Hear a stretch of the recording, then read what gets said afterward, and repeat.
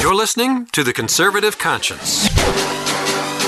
In Washington, politicians are full of half-truths and hot air. The Conservative Conscience is here to help you cut through the rhetoric and noise and explore the politically right way to think about the issues. You'll dive into one of the most insightful conservative minds in America.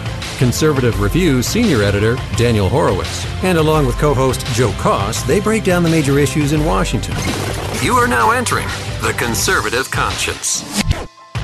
Welcome back to The Conservative Conscience. This is your host, Daniel Horowitz, here in the house in our northern command of Conservative Review. It's Tuesday, February 14th. Gosh, where's the month gone? Half of February is gone. January is gone. I literally have not stopped working since January 1st. And I know a lot of you have sent me messages asking me how in the world I don't get carpal tunnel from typing so much. But, you know, this is what I'm here for. Like I told you, I'm committed to fighting this judicial tyranny. And, you know, I really wanted to move on to other issues. There's some news on Obamacare. Finally, we got the Freedom Caucus to generally do the right thing on this. Who knows if they'll gain any traction, pushing for full repeal of Obamacare as well as the mandates. But there's nothing else to talk about except for the courts and immigration. Because if we don't get control of our sovereignty, nothing matters. If we don't get control over our ability to self-determine our future, nothing matters. If the courts remain the sole and final arbiter of every social, political, public policy issue and resolve it in the most radically left way, nothing else matters. You know, imagine if Chuck Schumer or Nancy Pelosi would have a platform where, you know, all the radical things they say, they could enact into law, enshrine into our Constitution, and there's nothing we can do about it. And they don't stand for election. Well, you don't have to imagine. That is what we have. And anyone who has read my writings, certainly if you read my book, Stolen Sovereignty, which I recommend you get out now, it's still available at Amazon, pretty cheap price. And by the way, I would give this away for free if I could, if the publisher would let me. I really want everyone to see it. I'm barely making money off of it. That's not the point. I don't take any pride in predicting this would happen. But, you know, let me preface the show, actually. You know, and for some of you, this might be a little bit of a review, but let me preface it by reading page 70 to 71. Which is the opening of chapter 4. So just to understand, I transition from chapter 3, I talk about the courts redefining the building block of all civilization on marriage. And I transition that into what I call the final frontier in judicial tyranny, stealing our sovereignty, hence the title of my book, Stolen Sovereignty. And we're literally seeing this in the second month into the Trump presidency. Now, look, the Trump presidency has a lot of problems to it. And, you know, we knew this was coming. There's personal problems, there's ethical problems, there's chaotic problems. Then you have the GOP establishment won't even back him up on the good things he's doing. They won't plot a good path on the fiscal and social issues where he's not leading the way, and sometimes bad. By the way, he's horrible on the homosexual agenda, religious liberty. But like I said last week, it's hard to hold him accountable when he does the right thing on immigration. No one backs him. So, you know, does he have any incentive to go out and fight on some of these other issues? But anyway, I'm going to read to you about a page worth. You know, I'm not going to bore you here, but I wrote this. So the book came out last July. I wrote this, you know, picture, I don't know. I mean, by now it's more than a year ago because it was really the tail end of 2015. And, you know, we had a year left to Obama's presidency, and I saw a day where maybe we'd have a Republican president that would finally end the insanity of illegal immigration and the insanity of importing the entire Middle East and repeating the mistakes of Europe. And, you know, it's tough enough politically to get leaders that want to do that, even though I believe it's broadly popular with the country, although it's hard because it's packaged through the prism of Trump, and Trump himself is very unpopular. So this is the quandary we're in. But I predicted such a day, and then I predicted a day when the courts, which have no shred of legitimacy, I want to make that clear. And I'm going to get to that later on in the show. The Stockholm syndrome of the legal pseudo-conservative right we spoke about last week. that just keep coming back for more. It's an abusive relationship. They complain about the courts in the abstract intellectually, but then when push comes to shove, they love the courts. And they keep coming back for more. And nothing the courts do will serve as an impetus, an inflection moment, a catharsis where they'll say, you know what? Oh my gosh, there is not a shred of legitimacy, as Robert Bork said a generation ago, when the courts weren't nearly as bad, and yet our side does nothing. So anyway, this is how I start off chapter 4. Courts have long stolen the sovereignty of the individual and the state to govern its affairs within their constitutional realms. The next and final frontier of judicial tyranny is to steal the sovereignty of the nation-state itself, to change the orientation and membership of the society without the input of the existing members. Justice Scalia recently commented, and by the way, this was right before he died, that, quote, he can't imagine how you can go any further down the slippery slope of judicial tyranny than creating, quote, the right to same-sex marriage. So I continue here in my own words. Sadly, there is one final step on the inexorable road to judicial autocracy, and that is creating an affirmative right for foreign nationals to immigrate here and steal citizenship for their children. This eventuality, which is already at our doorstep, will harm our society and economy and abjure our sovereignty, all without the people's consent. The same judges who repudiate the Constitution as written and call upon judges to do, quote, what is sensible, if left to their own devices, will discover these new rights for illegal aliens. They'll discover an affirmative right to immigrate and render everything our founders and early courts said about sovereignty obsolete and inapplicable in the modern era. Yes, we are headed to a time when courts will issue judicial amnesty even if the political branches are committed to enforcing the laws. The courts are an existential threat to our future as a civilization and a nation state. If conservatives don't immediately address the growing judicial crisis, the entire preamble of the Constitution, what is left of it, meaning we the people, will apply to all 7.2 billion people in the world. That is why I've chosen to dedicate the longest section of this book to judicial tyranny as it relates to immigration sovereignty. Let me just read you one more paragraph. Nothing undermines the self-determination of a society and the sovereignty of a nation-state more than illegal immigration or the refusal of the political class to keep out those who will harm or transform the existing society. Yet, in an increasingly disquieting trend, the courts have undermined the self-determination of American citizens by stripping them of the ability to secure their own future in society against those who illegally infiltrate America. The courts have ratcheted up their wholesale invention of constitutional rights for illegal immigrants, undermining the ability of voters to use their elected representatives to prevent illegal immigration. Now, folks, what you're seeing here is a fulfillment of what I warned about a year ago. The courts obviously are concocting an affirmative right to immigrate, that there's a First Amendment right for Muslims to immigrate. Meanwhile, there's no First Amendment right for American citizens to, utilize their life, liberty, and property and earn a living with their own private business and not have to service something that violates their conscience, violates our history and tradition. So again, flipped on its head. And by the way, I start out the introduction to my book, or actually, no, chapter 1, not the intro, just shocking the consciousness of our readers, that demonstrating juxtapositions and absurdities. You could do this, but you can't do this. Meaning how the courts have literally flipped everything on its head. Up is down, down is up. A federal right is a state right. A state power is a federal power. Unalienable rights are criminal. Criminal rights are unalienable. I mean, it's unreal. And, you're seeing that play out now. Just last night, it's not just the Ninth Circuit, by the way. It's every single court. And by the way, I'm going to have a piece coming.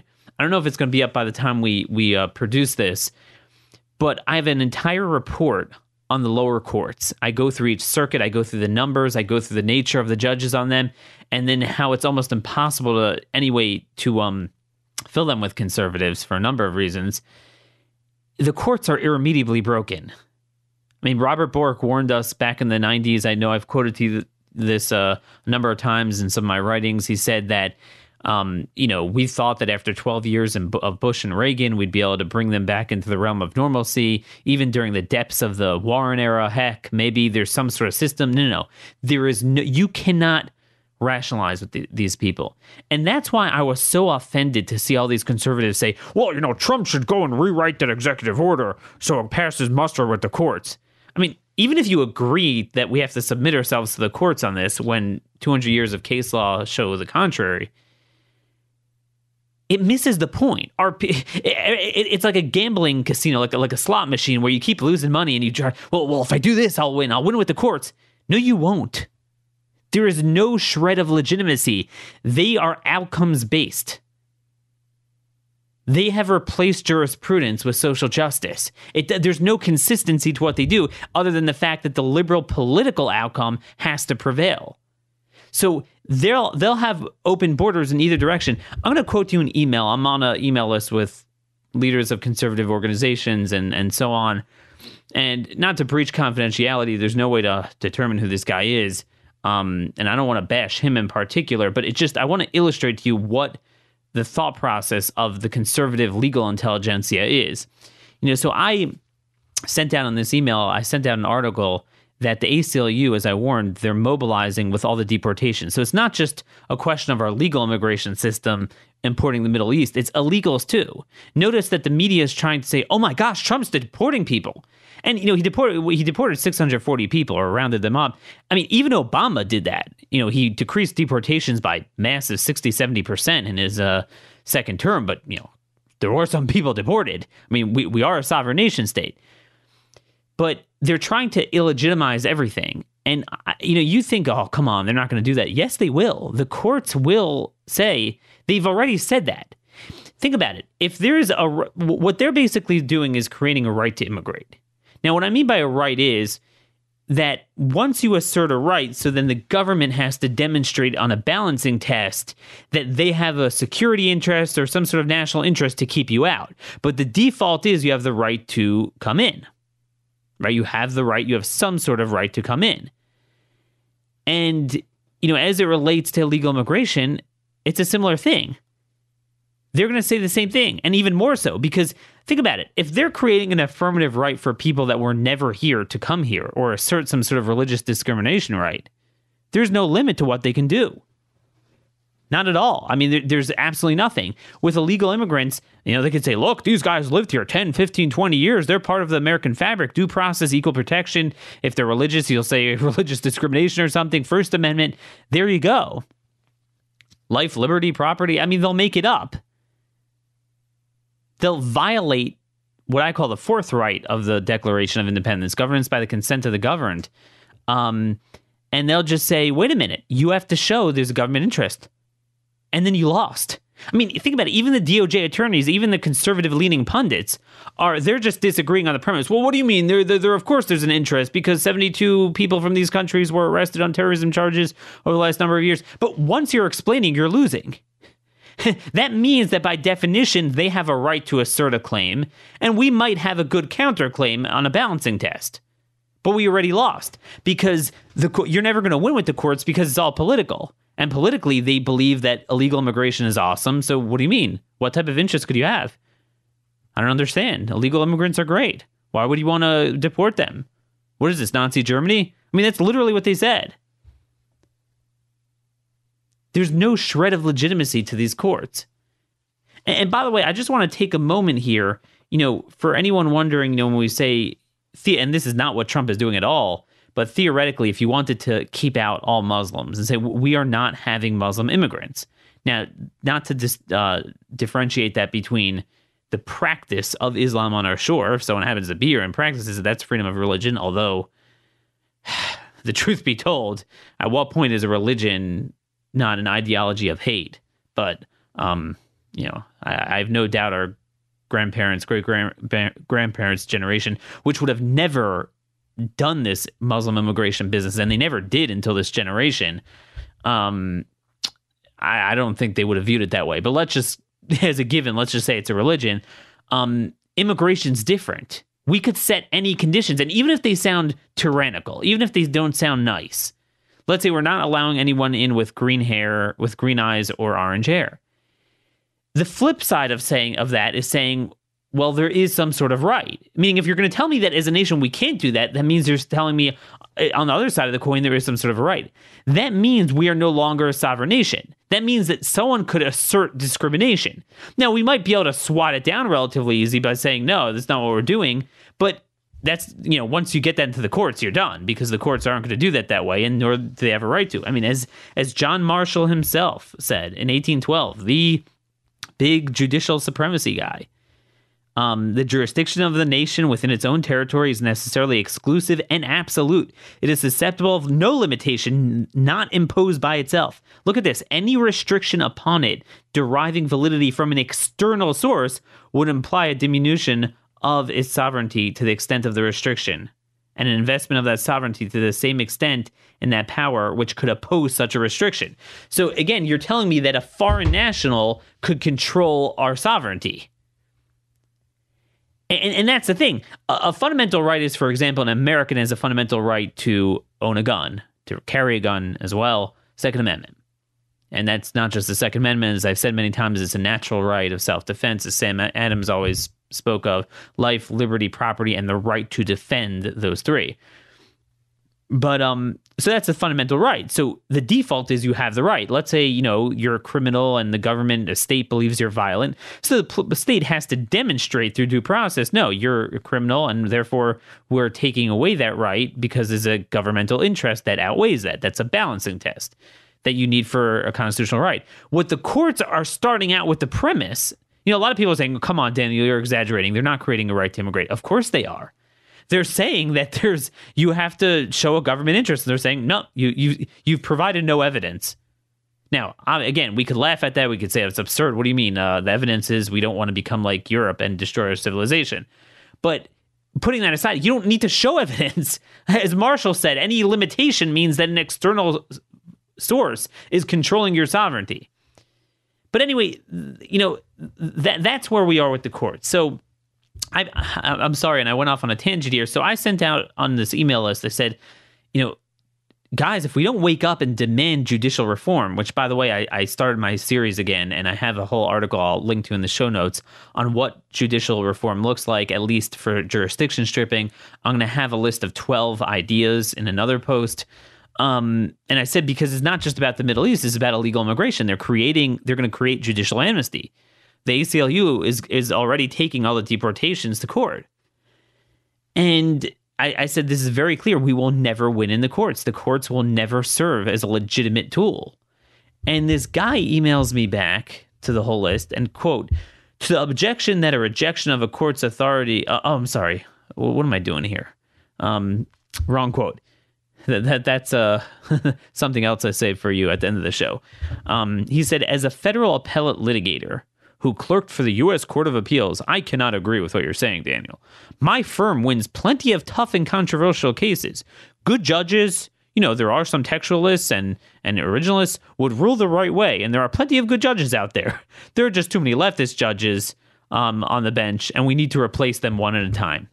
This, folks, I'm quoting it to you because this is exactly the mindset of the conservative legal establishment. No matter what the courts will do, they could say everyone has to get a sex change operation and redefine marriage, redefine sexuality, redefine our borders, the most radical things imaginable. And they'll still say, well, there's still good judges and we just need to appoint better judges. Now, you see from my articles, I have so many, I have about a dozen reasons why that's not true. Why you're never going to fix it, why, but let me demonstrate this to you. And like I said before, a good judge doesn't have the capacity to do as much good as a bad judge has the capacity to do harm to our nation. Because, for example, we don't have conservative judges forcing conservative policy on people, saying that you have to own a gun or something like that, or, anyone who's a homosexual has to be thrown in jail. That would be the equivalent of what the left is doing. As you know, and I don't have time to go through all these articles, but the courts are so illegitimate. What they're doing is flipping federalism on its head for immigration. So they're saying that liberal states could literally petition for more immigrants, and the onus is upon the federal government to demonstrate why it's not in the interest to bring in more. Literally flipping federal power on its head. Oh, no one else has written about this. A week before the Ninth Circuit said that, they ruled that the state of Arizona must give driver's licenses to the illegal aliens Obama illegally amnestied in his executive order, and he's no longer even president. It was a 24-5 ruling in Bonk in the Ninth Circuit, 24-5. I mean, you see how few normal judges there are. And it's unbelievable. They said, what do you mean, Arizona? The federal government controls immigration. They said it with a straight face. How could you deny driver's licenses? And now, mind you, driver's licenses are a complete state power. And even though immigration is controlled by the feds, which branch controls it? Congress. And Obama supplanted and nullified congressional statutes to bring in more immigration. And as I've noted before, Scalia said this from Madison, from Roger Sherman, from Joseph Story, that the purpose of federalizing immigration was not to flood states with immigrants at a federal level. It was the opposite, to protect states from other states that might be liberal or want to, back then the concern was they would want to bolster their representation in Congress and by artificially inflating their population. And they'd bring in, quote, what Joseph Story said were undesirable immigrants. And, once they're here, they affect the entire federal union. That's why it needs to be federalized. So they're telling Arizona, oh, Obama's illegal amnesty is federal law that preempts you and mandates that you take a positive action on a plenary power that you have driver's licenses and give them to illegals. Yet, all of a sudden, when it came to Washington suing Trump for doing something that was pursuant to 6 statutes, I said 5 before I found the 6th one, by the way, it's something that's been done 43 times. The president could shut off any immigration anytime. And they say, no, they have a right to not just the ones already got visas, but even prospective immigrants. They could say they want them for their universities, whatever. This is why there's no shred of legitimacy.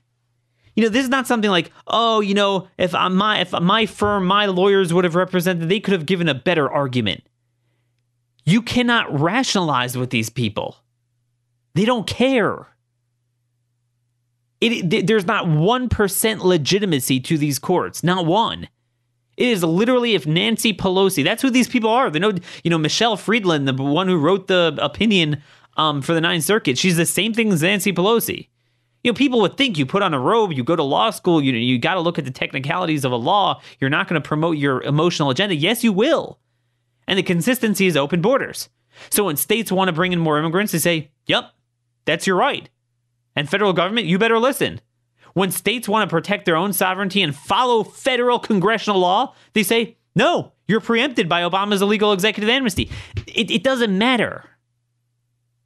And the funny thing is, these litigators that think, I win some cases. Here's what winning looks like. They're defensive victories. So, obviously any social transformation doesn't work in a linear line. It's not, in one shot. So you don't go overnight to saying every Republican family has to get a sex change operation. You gradually go there. So the ACLU will, flood the zone, go to 50 different courts and 50 different radical things. And, sometimes the courts won't go there yet. I gave this example last year. There was 1 week where, one was the 4th Circuit, one was the 6th Circuit, I believe, where one, the courts was a case where the ACLU brought a lawsuit to mandate 15 days of early voting. Another case was like 25 days of early voting plus same-day registration at the same time. So, the 15-day one, they ruled against us. 25 one, like, no, they didn't go there yet. Is that a victory? Is what this is? It's kind of like one team having possession of the ball. They can never lose possession. They can't fumble or toss an interception, and they don't have 4 downs. They have an unlimited amount of shots. So yeah, once in a while you'll toss an incomplete pass. You won't make the connection. But you'll get that ball in the end zone. You will never win this court game. You're never going to win it. What the courts are doing now is nullification. It's funny, if a state would get up there and say, I don't like Social Security. I'm going to set up a scheme where my own citizens, residents, get to divert their payroll taxes to private accounts where they could earn more money. I mean, do you think that would stand for a minute? But that's and that's not even as radical because that's among Americans. The courts are creating rights for the entire world at the most perilous, ubiquitous time of Islamic terror.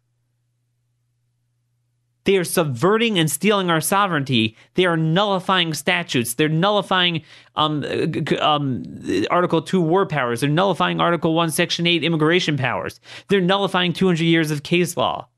They're nullifying the preamble of the Declaration of Independence. We the people. It's funny, they say people means everyone in the world. It was written by Governor Morris, who was such a strong advocate for sovereignty. I have great quotes from him in my book. But this is, I want to quote you from Robert Bork again. To the objection that a rejection of a court's authority would be civil disobedience, the answer is that a court that issues orders without authority engages in an equally dangerous form of civil disobedience. That's where we are, folks. This has got to stop. And, it stops by getting on the playing field. It stops by Congress actually, at least in word, start with non-binding things. Steve King, my buddy, who is just a champion of Article 3, Section 2, taking back power, he's my point man who's going to lead our fight in Congress for us. And by the way, I rarely do this, but if you ever want to donate to someone, he always has tough re-election. They go after him. Donate to him, Steve King from Iowa. He has a heart of gold. Has never let me down, and just great patriot. Just such a friendly person. Loves to listen. Real. I mean, if we had 100 of him, we'd be an amazing country. But anyway, he has a resolution just condemning the Ninth Circuit and just showing how it's lawless. And, and it's non-binding, but at least you're expressing the sense of Congress that, no, we're not going to leave the president out to dry. And again, whatever you think of Trump on other issues and his ethical stuff, and I'm not even getting into this, it's not about Trump. But he has that power, and it's the right thing to do. Where's Congress? Instead, you have James Lankford, senator from Oklahoma, saying, oh, it's unconstitutional? I didn't know. Okay, well, Trump better write it so it's constitutional. What? Jeff freaking Flake, who the senator from Arizona, we just mentioned Arizona being disemboweled by the courts, by the duplicity, the perfidy, the hypocrisy of the courts, going in opposite directions to achieve the same result on open borders. He says, don't criticize judges. This is the problem. I mean, this is why there's no deterrent. You need to get on the playing field, and then you need to start by stripping the lower courts of their jurisdiction over immigration. You go on to other issues. You break up the Ninth Circuit. I'm going to talk about that at a later date. These are all things that need to happen. They need to happen now. This is our constitutional crisis. It's a judicial emergency. I don't know how to say it in stronger terms. We will not be able to deport a single criminal alien, even a criminal alien. We're going to have to demonstrate that the guy murdered 3 people before that's what the courts are doing. They're starting off from third base. I mean, literally in this Ninth Circuit case, they said to Arizona, wait a minute, what business do you have cutting off, not giving them driver's licenses? Are you a racist? I'm not kidding you. That's what Judge Pragerson, Carter appointee, the guy who wrote the opinion for the Ninth Circuit, that's what he told the Arizona Solicitor General during oral arguments. I couldn't believe it. I have it in my book, by the way. But this is, then they ruled, and then, what happened 2 weeks ago was when they appealed en banc, 24-5, the court ruled, no, you're done. Can you imagine that only 5 judges out of 29 understood the rule of law? 5 out of 29 understood that Obama's executive order was unconstitutional. Yet, all those say Trump's order is unconstitutional. I mean, there is literally, but again, no one should be surprised when you redefine marriage, when you redefine the most immutable laws of nature, there's nothing you can't do. But these same people think, the courts are fine, just some better judges. By the way, I don't want to repeat this all, but you're going to see my report on the lower courts.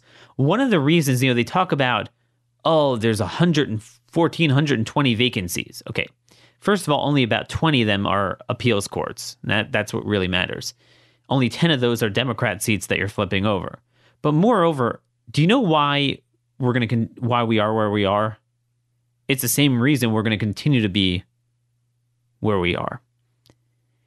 And that's because there's all these rules and traditions that you have to replace a judge. Let's say that you have a vacancy in the Ninth Circuit. And let's say, the guy that left was from Idaho. I'm sorry, was from California. And you have a conservative district judge from Idaho that you know is awesome, and you want to appoint him, you want to give him a raise to the Ninth Circuit. Guess what? You can't do that. You have to. There's state allocation rules within the circuit. It's not a law, but it's a tradition that they all follow. I don't think we should follow it, but I'm just saying this is why we are. So now, what's wrong with California? Well, that's where you get into rule number 2, which is called the blue slip rule. Any home state senator could basically tell the Senate Judiciary Committee, I oppose this person and don't do a hearing and scuttle the nomination. Well, you tell me how you get even a semi-conservative, much less a true originalist, past the 2 California senators. This is why outside of the 5th and the 8th circuits, if you understand the geography a little bit, Texas and, Kansas and, well, not Kansas, not there, but Arkansas, the Dakotas, that's why you have conservative, the 8th circuit is pretty good because you have Republican senators. Now you have a lot of rhino senators that are bad too, but whatever, I'm going to get into this at a later date, but the courts are irremediably broken. We're not going to fix it anymore. That was evident to Robert Bork when 20 years ago, when his brain, I'm sure, could not have envisioned what is going on today. But yet again, nothing the courts could do will get the conservative legal establishment to change its mind. And that's why it's got to come from the grassroots. We need a groundswell. We need a groundswell protest against the courts, the same way the left is protesting at these town halls. Obviously, we do it in a respectable way. And you got to ask your member of Congress, where are you? Where are you as an independent branch of government? Are we a republic or are we a judicial oligarchy? That's the answer you need from them. Anyway, if you like what you hear on the Conservative Conscience, if you like what we're doing, like I said, I'm here. I just need you guys to support our sponsors, CRTV. Get your subscription to Levin, Steven Crowder, Steve Dace, beginning, I believe, next week. Not going to want to miss his show. He's moving to CRTV. Annual subscription, $99. No commercials, unlimited. You're going to have so much content, you're not going to know what to do with it there. Also, go to preparewithcr.com. Get your 140 ready-made meals to keep in your home for just $99 as well. Great idea to have on hand in case of a storm, any other emergency, or if the liberals descend into anarchy and you can't get out to the store. But either way, thanks for patronizing our sponsors. Thanks for listening. Thanks for your time. Thanks for all your messages and your blessings. I really do read them all. It gives me strength. Let's strengthen each other. Until next time, this has been another episode of The Conservative Conscience.